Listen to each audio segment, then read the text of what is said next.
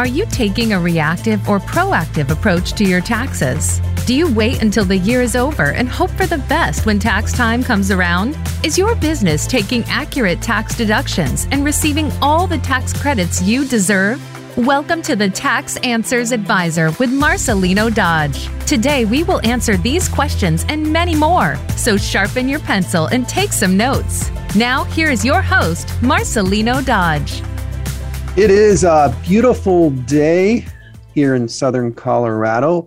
I extend a warm welcome to the Tax Answers Advisor. This is Marcelino Dodge on show number 38 years on this, and it's just been a wonderful ride. I've learned a lot myself, even though I've been in the tax business for 20 years, found a lot of wonderful people that are helping me to teach you as a taxpayer a little bit more about taxes and in dealing with the IRS. We do appreciate our worldwide audience throughout the United States, China, India. Just amazed how people all over seem to be interested in United States taxes. So keep in mind that if you're listening to this podcast, you can do it on multiple platforms, including Apple Podcasts, Stitcher, Spotify. Now, there's many types of information I cover in this program, and you're certainly welcome to give me a call, 844-394-4287. Also, you can email success@cashtracksfinancial.com because we offer a free mutual exploration session to individual and businesses who are interested in just exploring, trying to do a little bit better financially and dealing with the IRS. You can also just schedule your appointment at cashtracksfinancial.com. So we certainly invite you to do so. Anything comes up, certainly give us a call or email us, or just set your appointment at cashtracksfinancial.com. So I have a question out there for you at this point. Are you one of the millions still waiting for your 2019 or 2020 tax refund? Well, one thing I can tell you is that you are definitely not alone. There are several, even within my area where I practice and do tax returns, that are still waiting, which is why we are discussing this subject today. Can the IRS balance enforcement and provide taxpayer service? Now, I just really feel excited and privileged. I have Nina Olson on the program with me today, who is the former National Taxpayer Advocate of the United States and currently the Executive Director of the Center for Taxpayer Rights. That's a nonprofit that works to advance taxpayer rights in the U.S. and internationally. And as I mentioned, Nina had served as a National Taxpayer Advocate from 2001 up until July of 2019. And I was excited because I've always heard some of her reports. She's a very down-to-earth person and gave some really great reports to Congress. And when I've read them and always saw them, I was like, man, yeah, Nina, go, because she always gave out such wonderful information. It's like, you're right here with me in the trenches, telling them what's going on. But as we know, do they really listen? Anyway, she's also submitted 39 annual reports to Congress, testified over 60 times to Congress, and even before being the National Taxpayer Advocate, founded the Community Tax Law Project, which is the first independent low-income taxpayer clinic, has maintained a legal practice representing taxpayers in disputes with the IRS, and received many awards, including the American Bar Association section of Taxation's Distinguished Services Award for Lifetime Service, a Pro Bono Award, the Jules Ritz-Holtz Memorial Merit Award for Outstanding Dedication, Achievement and Integrity in the Field of Civil and Criminal Tax Controversies. Then in 2016, that is, recognized by the Tax Analysts as one of the top 10 outstanding women in tax internationally. Then University of Pittsburgh Tax Review, boy, how about this, getting an issue dedicated to you for 2020 for her work in the field of taxation, as well as a member of the Virginia and North Carolina State Bar Associations. And Nina's been a fellow with the American College of Tax Council. So certainly a lot there, Nina, you've accomplished. We certainly really appreciate you being there. So how are you doing there today, Nina? Well, I'm great, and I'm really honored to be with you, and so glad that this worked out so we can discuss some of the issues that you sort of identified.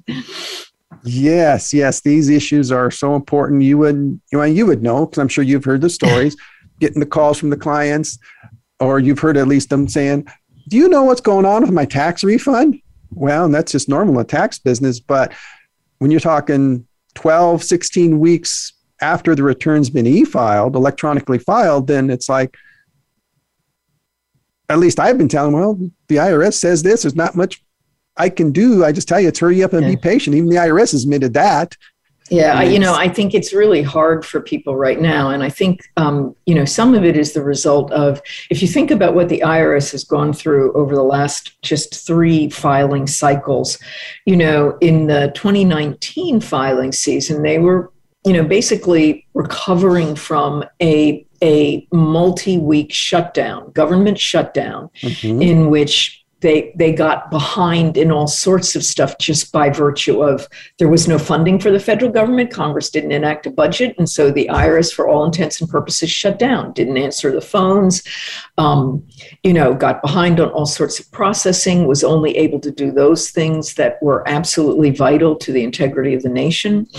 And so it's digging itself out, over the summer of 2019. And then you start the filing season in 2020 and you're hit with the pandemic, in which the IRS was completely shut down, phones, mail, all sorts of stuff, not being able to work things. And it wasn't really designed to be a telework organization. So the phones, there were very few people authorized to do telework on the phones.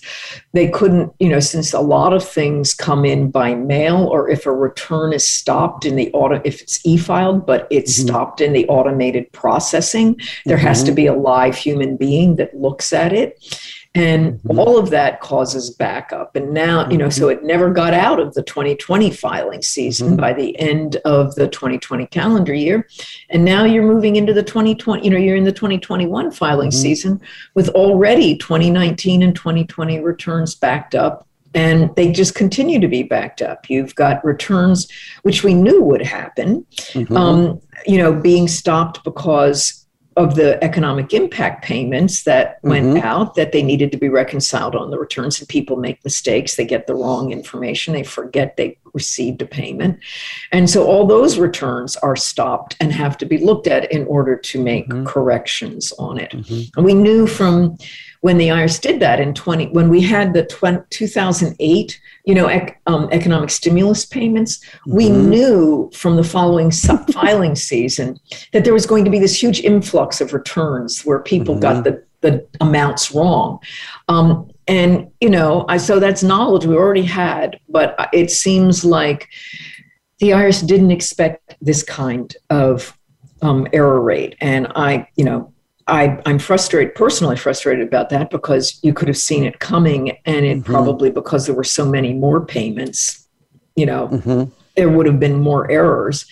And make the case to Congress that you need the funding to hire the people to handle that. Yes, well, I know even from prior years, just even in I will say a normal or relatively normal year, I've had clients who end up in this review process, just that needs to be manually processed for whatever reason. And that would take extra weeks, other than the normal 21 days, end up being about 10 weeks or whatever. But now those ones that get that extra review are not weeks, but it's months out. Yeah, and some of this, it's sort of it's a layering of things. There are the things that the agency needs to do to protect against identity theft, refund fraud, things like that. And they have filters and rules and models and things, and they freeze a lot of returns temporarily. The problem is that those filters have actually a very high, what we call false positive rate, which means that they've frozen a return that ultimately turns out to be legitimate. And depending on what filter you're looking at, it can be anywhere from 60% to 90% of the returns frozen actually end up being legitimate. And what I've always said I know, that's extraordinarily high. What I've always said to the IRS is, I understand you need to temporarily stop returns to protect, the public revenues. You don't want to issue refunds out to people who aren't entitled to them. But because of the high false positive rates, you need to staff those programs up really significantly. So there's a very minimal period of time where you finally look at them and go, this is a legitimate return, get it back in the system. And And those programs have never been adequately staffed to do that. So people who ultimately had a legitimate return are caught in that process for a really long time. And then because those processes are actually sequential, not done all at once, it can mean that first your return is stopped because of, I don't know, you had a rebate recovery credit reconciliation issue. It may mean that before that even happens, you may have been stopped by an identity theft filter. And then after the rebate, you may get stopped by math error. And so it could be a series of things that then keep your return. Just as it goes back into the system from one thing, it gets stopped from another. And every time that happens, you get phone calls. You get people mailing things. The preparers get angry, clients calling what's going on. And it just sort of snowballs into it. And I think this year is really the breaking point. It is not a functioning organization from the point of view of taxpayers who are trying to figure out what's going on. And then if you think about it, there's another issue, which is that you may not get your third economic impact payment, because that's tied up with the processing of a past year return.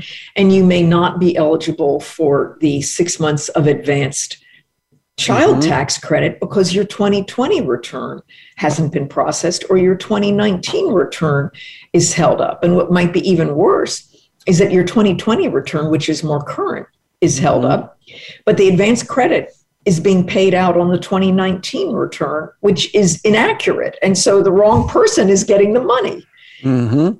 Yes, definitely. And I have a couple of situations like that I'm just, it's kind of like, you're kind of like stuck in the middle on it and just saying, we're just going to have to kind of wait, let the IRS get your return processed, and hopefully they'll take care of it. And some of those returns that you're talking about, I've had those kind of delays happen with clients I've done for years. It's basically the same information. They have children. Nothing's really changed. It's just another year. And for whatever reasons, it's like they're randomly, we're going to pick you out, pick on you, even though nothing's changed. And I'm like looking at this going, this is the same information I've submitted for 5, 6, 10 years. And you're singling them out for a review. Whereas I have other ones that I do a lot more due diligence on as a tax preparer that they never question. Right. And it's like, that's one thing I can't get. It's like, how can this one be this way? That's consistent. And then this one that's new that I've had to do extra due diligence on, and then this one not be questioned. But who knows? I think that's one of the myths of technology is that, the IRS is certainly using a lot of filters and technological programs. And you think, well, that should solve some of these things, that technology can solve some of these problems. When in fact, at least in the refund fraud area and the identity theft area, it's stopping things. And there's been this myth that you don't need human beings then to look at this stuff after they're stopped. And of course, you do need human beings to look at it. And nor do you want a machine to just make those kinds of decisions. And at the same time, they really haven't made it easy for taxpayers to submit information, upload things to the system and things like that. I don't know how many of your clients have tried to create online accounts, but if we have international callers, they're not able to create an online account. And so they have to communicate with IRS either through a toll phone call from overseas, which is good luck with that. You sit on the hold and then maybe get disconnected, or mail. And again, since, that requires a human being to sort the mail, and they're the same people who are dealing with returns coming in and all of that, your correspondence may not get through if you try to create an online account, because the IRS has established the authentication criteria so high and stringent, you could be rejected and not get through. And so you can't even easily communicate with the IRS online, even if you wanted to cut through the phones and things like that. Well, I do know that's true, because I've had some clients that have gone through, tried to log in and create an account for because they want to waive getting the advanced child tax credit. And I didn't know what the process was like, 'cause I haven't had to go through it, or I wasn't going to go through it. But I said, this is what you can do. But man, live, I didn't realize. They said, I got to go here. Then they take me over to here. And then I got to submit this. I'm like, oh my goodness. There's got to be a way to do that easier. Well, and that's for people who are digitally adept. Think about people who aren't digitally adept.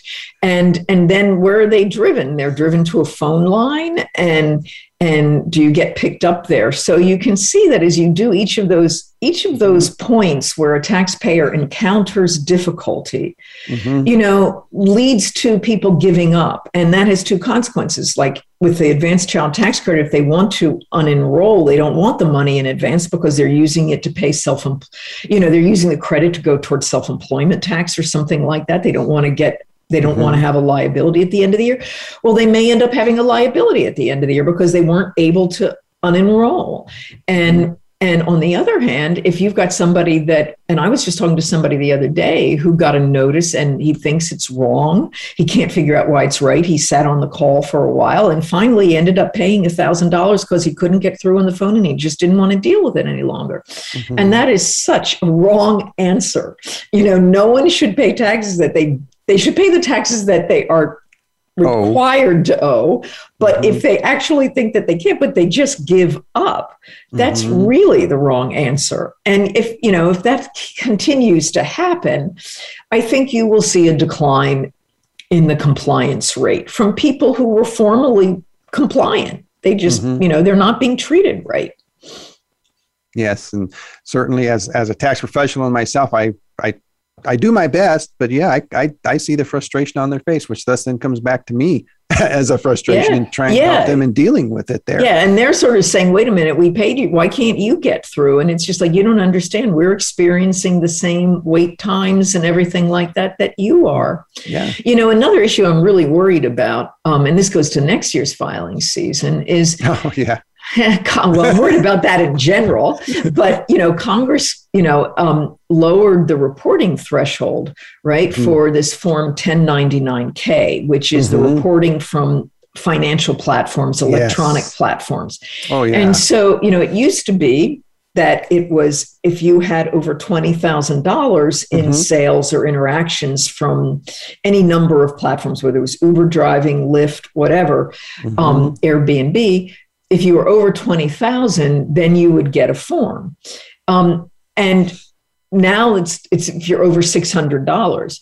And I am really worried that there are going to be a ton of people next filing season who are going to get these forms, realize that the IRS is now reporting this information. In prior years, because they never got a piece of paper saying you have to report it, they never did.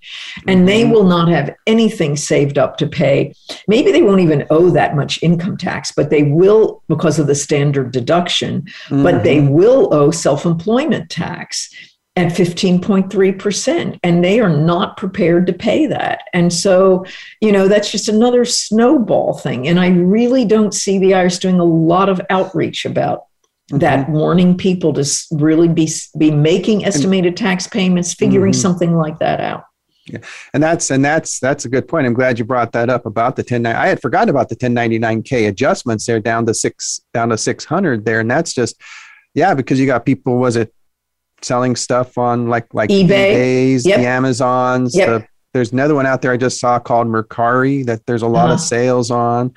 And so all those places, if they made more than 600 in sales, they're going to get that. And because of the nature of what it is, the IRS is going to look at it as self-employment income. Thus, you should pay self-employment tax on it. And it's just going to be like, if they don't include it, it's just, that's where the computers come in. It's just a simple match. They're just going to say, you failed to report this, and here's the proposed tax that you owe. And I just feel like there really needs to be a proactive push for people. And the other thing, and this was something we recommended in our annual reports years ago, was, make it easy for people to pay their estimated taxes monthly when they get the money in. There are these weird quarterly estimated tax dates, right? It's like April 15th, June 15th. So that's 2 months later, then September 15th, and then January 15th. And it's like, why don't you just do it quarterly at least, but better yet, just make it easy for people, like their monthly mortgage or their monthly car loan, or their rent, to set up, just take this much out every month, and then it's out of their hands and they're not spending it. But if you even try to set up a year's worth of payments coming out of your account to the IRS in advance, it's like really hard to do. It's not easy to do that. And, that sort of goes to how technology really isn't being used right. Technology should make it easier for you to do certain things like that. And that's odd. That's odd that that doesn't happen, because you can set up an installment agreement with a monthly deduction. Right. It seems reasonable. You should be able to set up a monthly pre-tax payment, or so you have to go through tax payment. The EFTPS. What is that? The electronic federal transfer payment system. EFTPS. And you have to schedule, instead of like if you went into your bank and you just said, I want you to take this out, and it says how often, and you say monthly, and they say how much, and you put in an amount, and then you hit do it, and then it's done. You have to go in and schedule each withdrawal. And it's like, that makes no sense. Now, the IRS doesn't own that system, but as a major collector of tax, it should be advocating that system be made simple. It would help people keep out of trouble. Yeah. Well, some tax software, like I know my tax software I use, has an option in there where you can at least schedule the quarterly payments to come out automatically. And I think that's only because they're matching the IRS system. Which makes sense. See, that's something we could do as tax professionals with clients if the IRS would do that. And that'd be real simple. That would be good. That'd be good. That would be really good. Let's take out X amount per month. You got the money. Let's just automatically take it out, and you're done with it. Just like especially when you've done your return, then you know what your tax liability was and what you're going to need to match next year, at least, at a minimum. And you could just divide that by 12, and that just comes out. And it's a lot easier for most taxpayers to deal with as compared to those crazy deadlines. I know. And it's not quarterly. Well, I've tried to be creative sometimes and saying, well, why don't we just print 3 of these and 3 of these and 3 of these? And then why don't you just send in a payment each month using your coupons? That's a good plan. I try to do that. Hope they get applied correctly. Hope they get, that's always the key. Let's get them applied correctly there.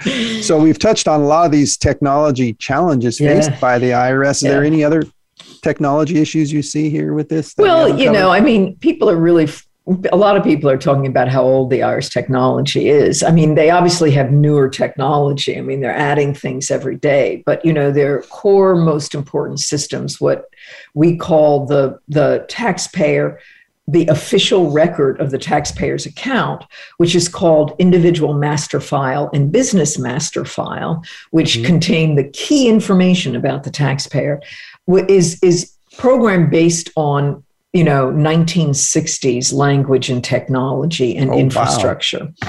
And so all of the later systems that interface with that, you have to have someone who is knowledgeable about that language and can build on it. And because its structure isn't really, it wasn't built thinking about that we were going to be using it with 2021 technology, you're basically creating a Rube Goldberg kind of contraption. So, that's one thing. The other thing is that it takes so much time and energy and money to maintain these older systems, and then the systems that link with more modern systems. And each time you have that, it increases the risk that something might go wrong, and that increases the need to have staff constantly checking. So it really holds the IRS back. But the idea of doing a major, overhaul of those systems, which is no longer a nice to have, but an absolute necessity to have. That's part of some of President Biden's proposals about additional funding for the IRS, but it is a 10 to 15 year project. And you won't immediately see results from it because the first 2 or so years, you're going to have to do a lot of behind the scenes planning and stuff before you even see a tiny bit of results. But the thing is that with the appropriation cycle the way it is, where you get a different funding level each year, you're never able to plan out 15 years in advance. So we've all, back in 2006, I first started advocating to take the IRS out of the regular budget cycle so you could actually do some of these longer term projects. And then the other thing that's sort of a consequence of the way IRS technology grew up over the years. You had this first big system, IMF and Individual Master File and Business Master File, and then you sort of added on more systems. So the auditors said, well, we need to keep electronic case files. And the collection people said, we need to do this. And the people on the phone wanted their own systems to be able to see information. And what turns out is that the IRS today has at least 60 and probably more different case management systems containing information about the taxpayer. And not that information isn't held in any one place. It's in these 60 different systems. And so certain pieces of that information gets put into the main system that maybe everybody can see, but the rest of it stays over like in the audit system, which I, as an employee in the Taxpayer Advocate Service, may or may not have access to. Certainly, as a phone assister, I don't have access to that system. I can't see what's going on. I can't see what's going on in the collection system. I can only see what the IRS has decided gets pulled from those accounts. So sometimes, a lot of times, when taxpayers call up the main toll-free line on the phone to get help, and they say, I got a notice from the IRS. I had a friend who got a math error notice. And he called up the IRS to say, I don't understand. I've looked at my return. I don't understand why you're saying I owe thousands of dollars.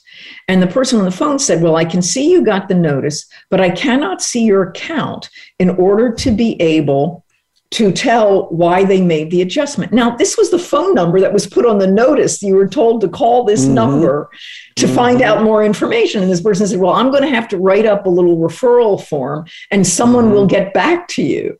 So then you get a letter from the IRS that says, well, we need some more time to look at this, and you're in this cycle. And that is some of it is the result of technology, that the person on the phone can't see the information in this other system. And there's no repository 360-degree system that has all the information about the taxpayers. And that is increasingly, a problem. And then think about it. That creates more phone calls.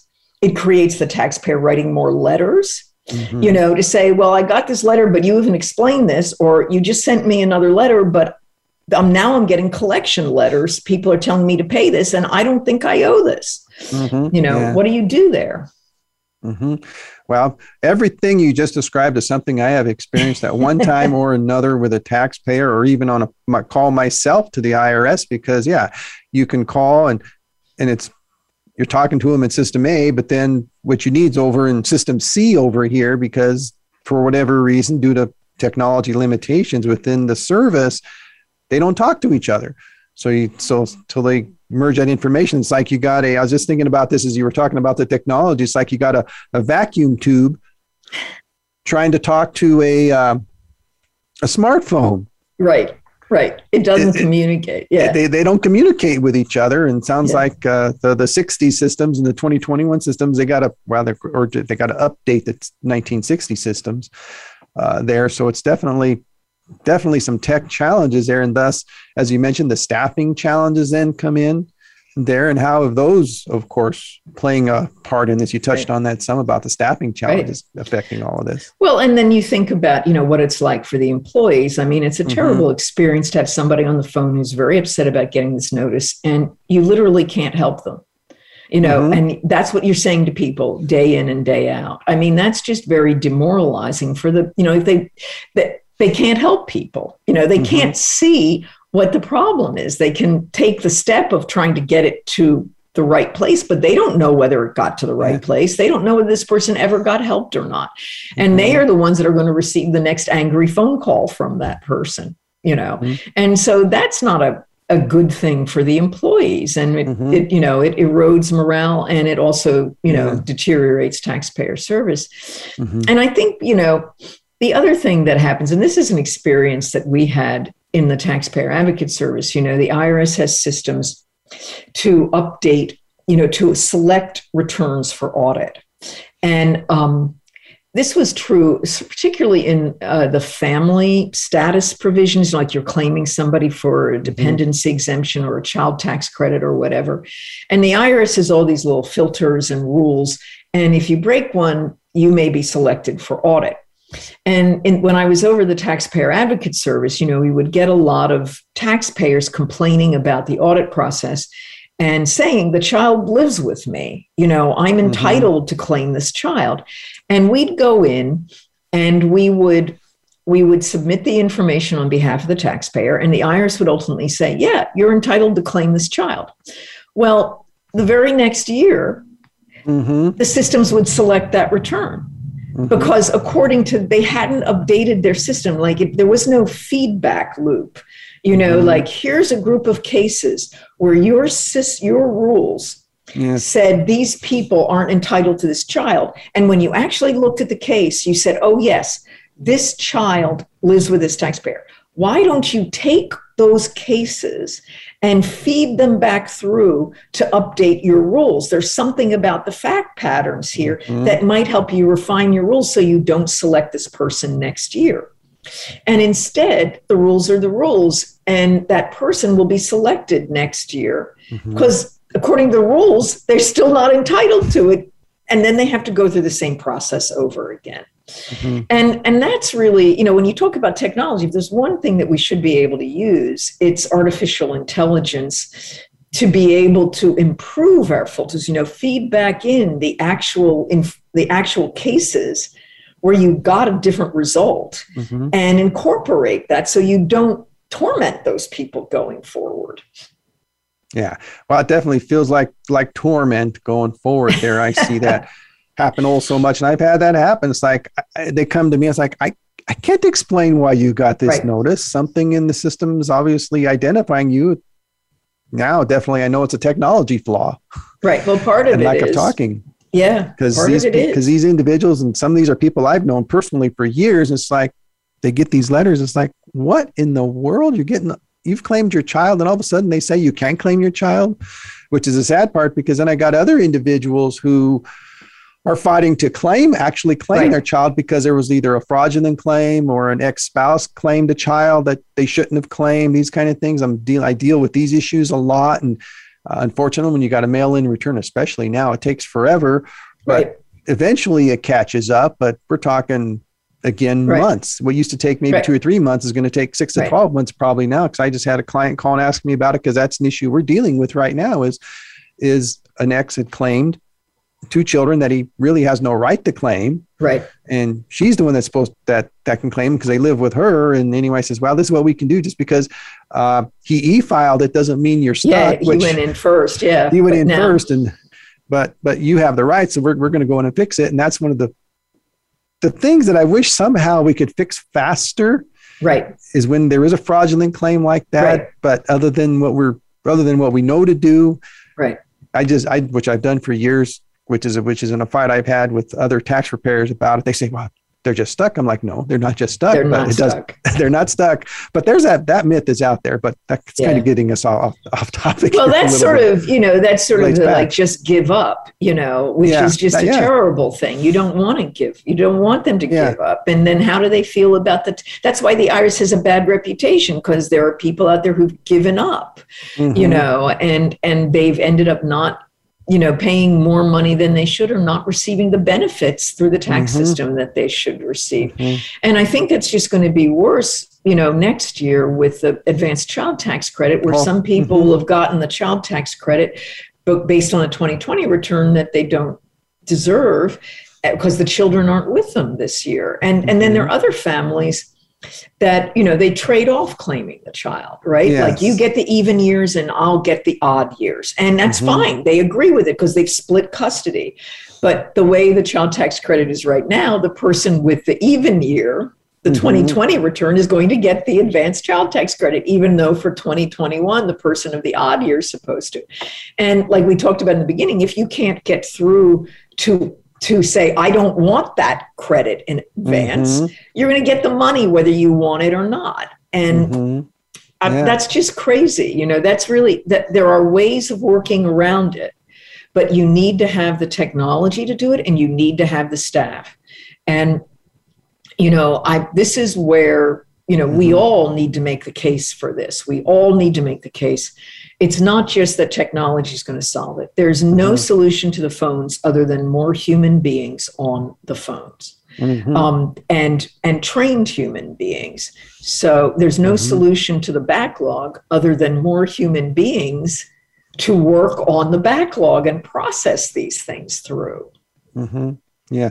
And that's one thing that I, at least as a professional, like when I do call in and reach somebody through the preparer line, I always try to be nice to them. Right. I always try to tell them, thank you. I appreciate what you do, because they may not get that all the time. Right. And I feel they need some positivity in their lives. Right. Because I'm sure they're in some ways, they're probably more frustrated than we are, because I'm just making one phone call in the day and they're probably getting dozens of phone calls a day. A ton of calls a day. And people are not always very pleasant with them, even though it's not their fault. So at least that's what I do. And that's how I treat them, because I figure, man, they may be a federal employee, but some of this problem isn't even their fault. Well, of course, none of it is their fault. A lot of it isn't their fault. That's right. Yeah, it's not their fault. They're just the person stuck on the phone. Yeah. And the other thing is that if you're going to be nasty to them, just think that the next person that they talk to is going to be dumped on from your nastiness. Like there's going to be it's going to be paid forward, as opposed to paying forward courtesy and politeness. And that's not to say you can't get frustrated, that you can't say, well, I need to speak to your manager because I don't understand why this process is working. And the other thing to do is to try to go to the Taxpayer Advocate Service. Now, I know the Taxpayer Advocate Service is swamped right now because all these backlogs, people are coming to them. And they've said that they have on their website that they can only, their ability to help with processing tax returns may be very limited. They can certainly help with, identity theft returns. And they can also help in the case that you've got, where we were talking about somebody else claimed the child and you're trying to get the correct return through. What they're having difficulty with are the ones where they're sort of stuck in error processing because of the rebate recovery credit and stuff like that, that it's just going to take time to work out. But the Taxpayer Advocate Service really is an avenue to get some help with on these sticky issues. Even for international people, even though the Taxpayer Advocate Service also doesn't have a toll-free number for international, it does have an office that's dedicated to international cases. And that's in Puerto Rico. So, there is assistance there. But again, they're backed up too. This is just all this consequence of this backup. So as we continue to look at this, you mentioned, of course, they need funding. They need to hire more people. So it sounds like, at least from what we're talking about here, there's a lot of solutions that can be done. It's just getting the implementation in place. Yeah, and I, what I really worry about is all the discussion about enforcement. When you read the newspapers and you say, yes, we need to fund the IRS so we can do more audits and blah, blah, blah, blah, blah. And, I'm sitting there thinking, well, you don't necessarily even need to do more audits. You need to do better audits. There's a very high no change rate in the with the audits that the IRS does right now, particularly with high income people and large enterprise. And so you need to do better audit selection, which is also a technology. But as I've been trying to remind everybody, the IRS collects right now it's like $3.6 trillion a year. And of that, it's a lot. And of that $3.6 trillion, enforcement revenue dollars that come in as a result of audits, actual collection activities, appeals, is 2% of that $3.6 trillion. Oh, wow. Didn't realize it was so the small. 98% comes through withholding, voluntary payments, people making estimated payments, employers withholding things, corporations paying things voluntarily, and so we really have to think about, yes, audits have a trickle down effect. People don't want to be audited. And so they comply with the law to avoid being audited. But that doesn't explain 98% of those payments. Like, if you don't provide customer service to the employers who are doing the withholding payments, if you don't make it easy for people to pay estimated taxes, if you don't make it easy for people to get through on the phone if they have a question about what's the right answer here, how should I be doing this, then you're going to be really whittling away that 98%, the people who are voluntarily complying with the law. And that's the service side. That is 100% the service side. And that's the phones, that's the mails, that's prompt processing where there are little inadvertent errors, and that's what's suffering right now. And there's not a lot of discussion about that unless you're talking to taxpayers or preparers and representatives who've been sitting on the phones, and not getting answers to their questions and not getting their mail processed and their returns processed. So at least this is what it sounds like. If the IRS was an actual business, sounds like it would be going out of business because of lack of customer service, which is basically what the taxpayer is. The taxpayer is a customer to the IRS service, and they need to provide that service. And that definitely, from what we see here, is where it's lacking. And I didn't realize enforcement was only like 2% of what they collect. So those are just the numbers. I mean, that's the numbers from the IRS published data. I mean, I just did the math from looking at the tables of where dollars came from. And I don't want to discount that there isn't, really people do, when you do surveys of people, when you do, behaviors, they're like, I don't want to get audited by the IRS. I don't want to hear from the IRS. And so I'm paying, and so that does have an effect, but there's a whole other part of it, namely the service part, that really, where you make it easy for people to comply with the law. And that's where you pick up your most compliance. And that's where you will start chipping away at if you don't do the service. And, the IRS, when we talk about the IRS as a private business, well, people would say, well, with private business, if you don't do taxpayer service, you'll lose your customer base and they'll go somewhere else. And, to some extent, the IRS head said is, well, they can't go anywhere else because we're the IRS and that's the only one. And I've been trying to say to them, well, there is somewhere else. You do have competition. That competition is non-compliance, that the person will go somewhere else, namely not be compliant. And then what are you going to do? You don't have the personnel to go after that person. So what are you going to do? You have just lost to your competition, which is, I'm not going to comply. And that's really bad. So the IRS really, that's where they have to change their mindset.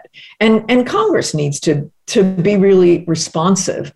I am, heightened. One thing that I made the point of a couple of months ago in a blog, or about a month ago in a blog post, was that, the commissioner talks a lot in his testimony about how Congress only funded the phone lines for 2021 to answer 6 out of 10 calls.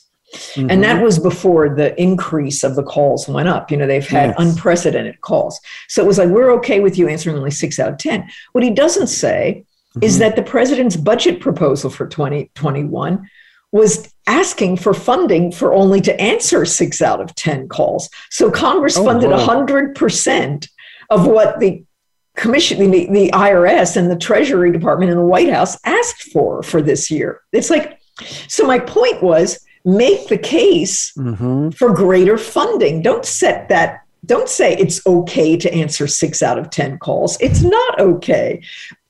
Try to get it up to answering 85 out of 100 calls. You're never going to get 100%.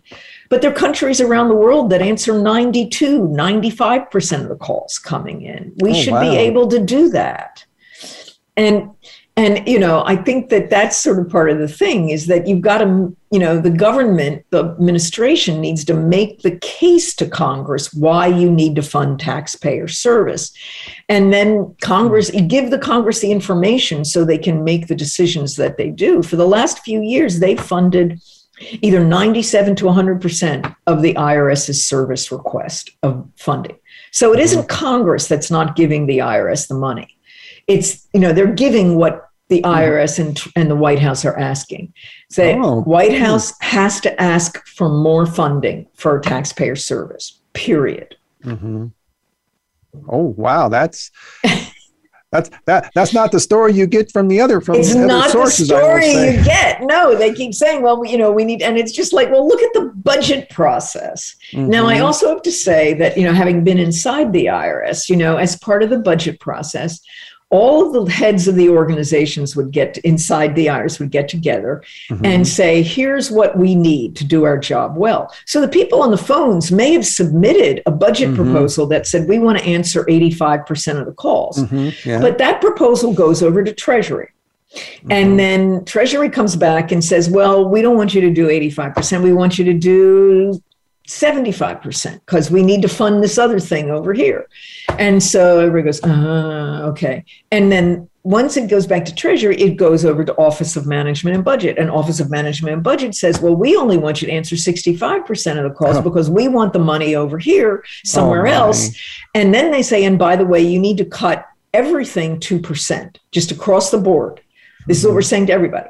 So that's how you get down to the final request for 60%, which may have started inside the building, inside the IRS at 85%, but that never sees the light of day. And that's partly why I was making those comments, so that both Congress could start really pushing back on some of these budget requests on the service side, but also to put some pressure on, the executive branch to really think about the consequences of not funding and asking for funding for taxpayer service. Mm-hmm. So basically what we have is a bigger push for enforcement. Let's go and collect this issues. Let's get whatever collected from whoever supposedly owes us taxes, even though, as you mentioned, there's a lot of no change audits. And it's interesting as I go to education classes, how many times I hear that from those who really work on this, that, we got how many no change audits they have, or it's very few dollars of taxes actually paid.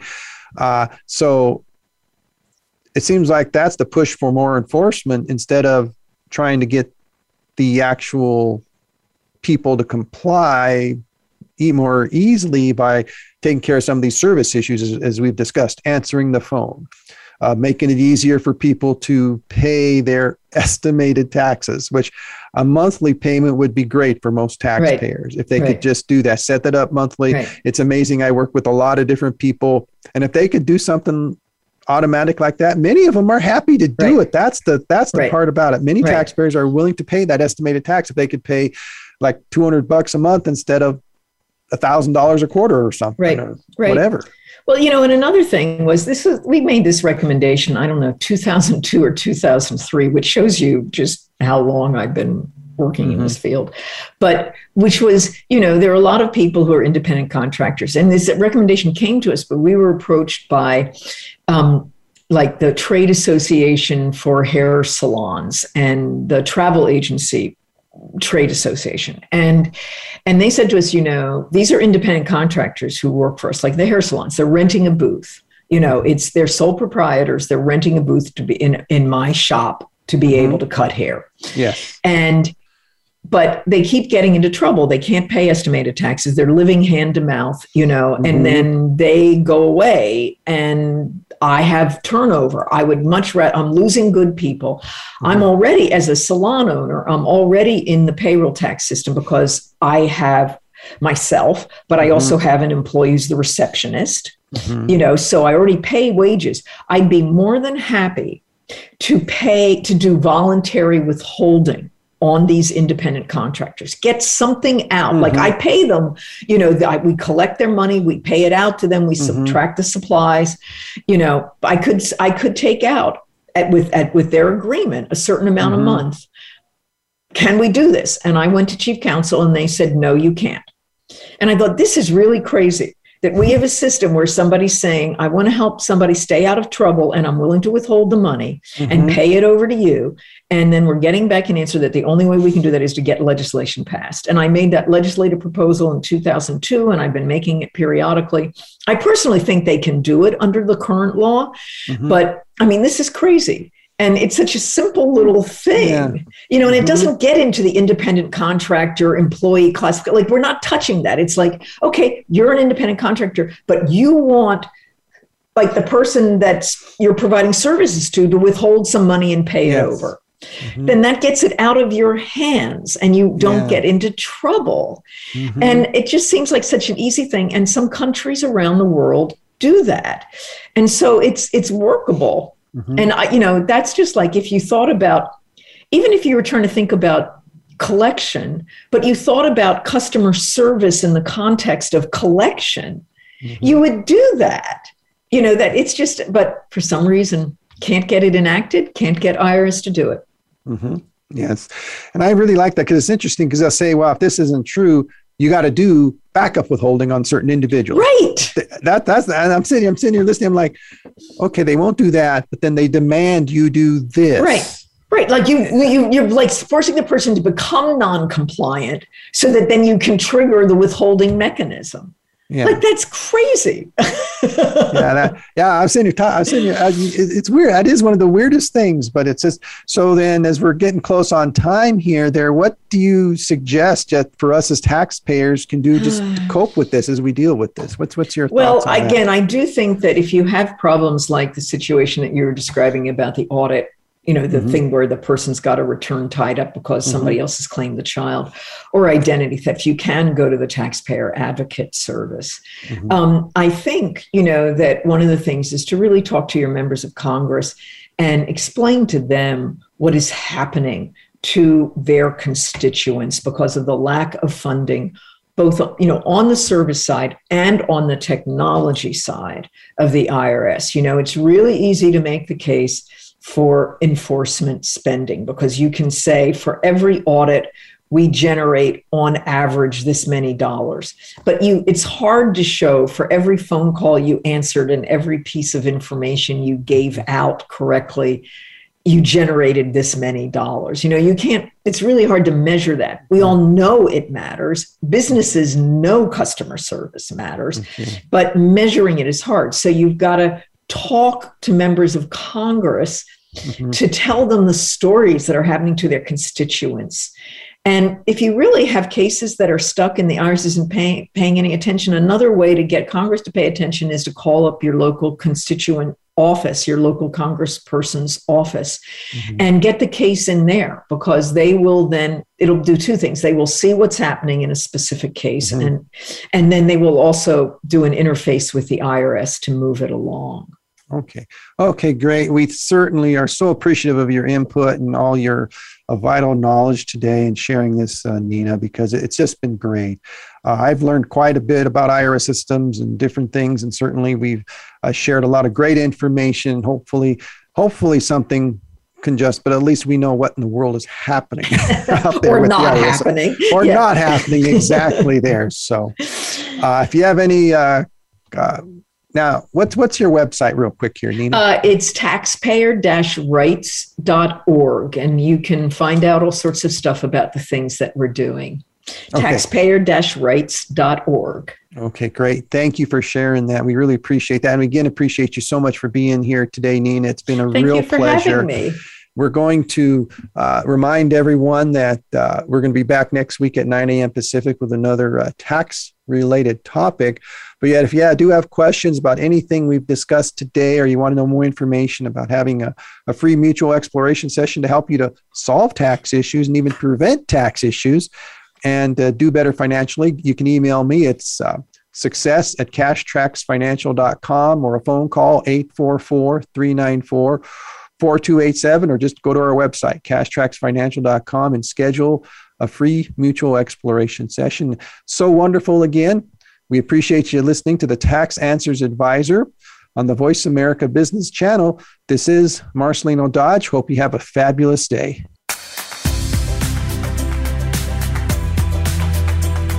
Thank you for listening to the Tax Answers Advisor with host Marcelino Dodge.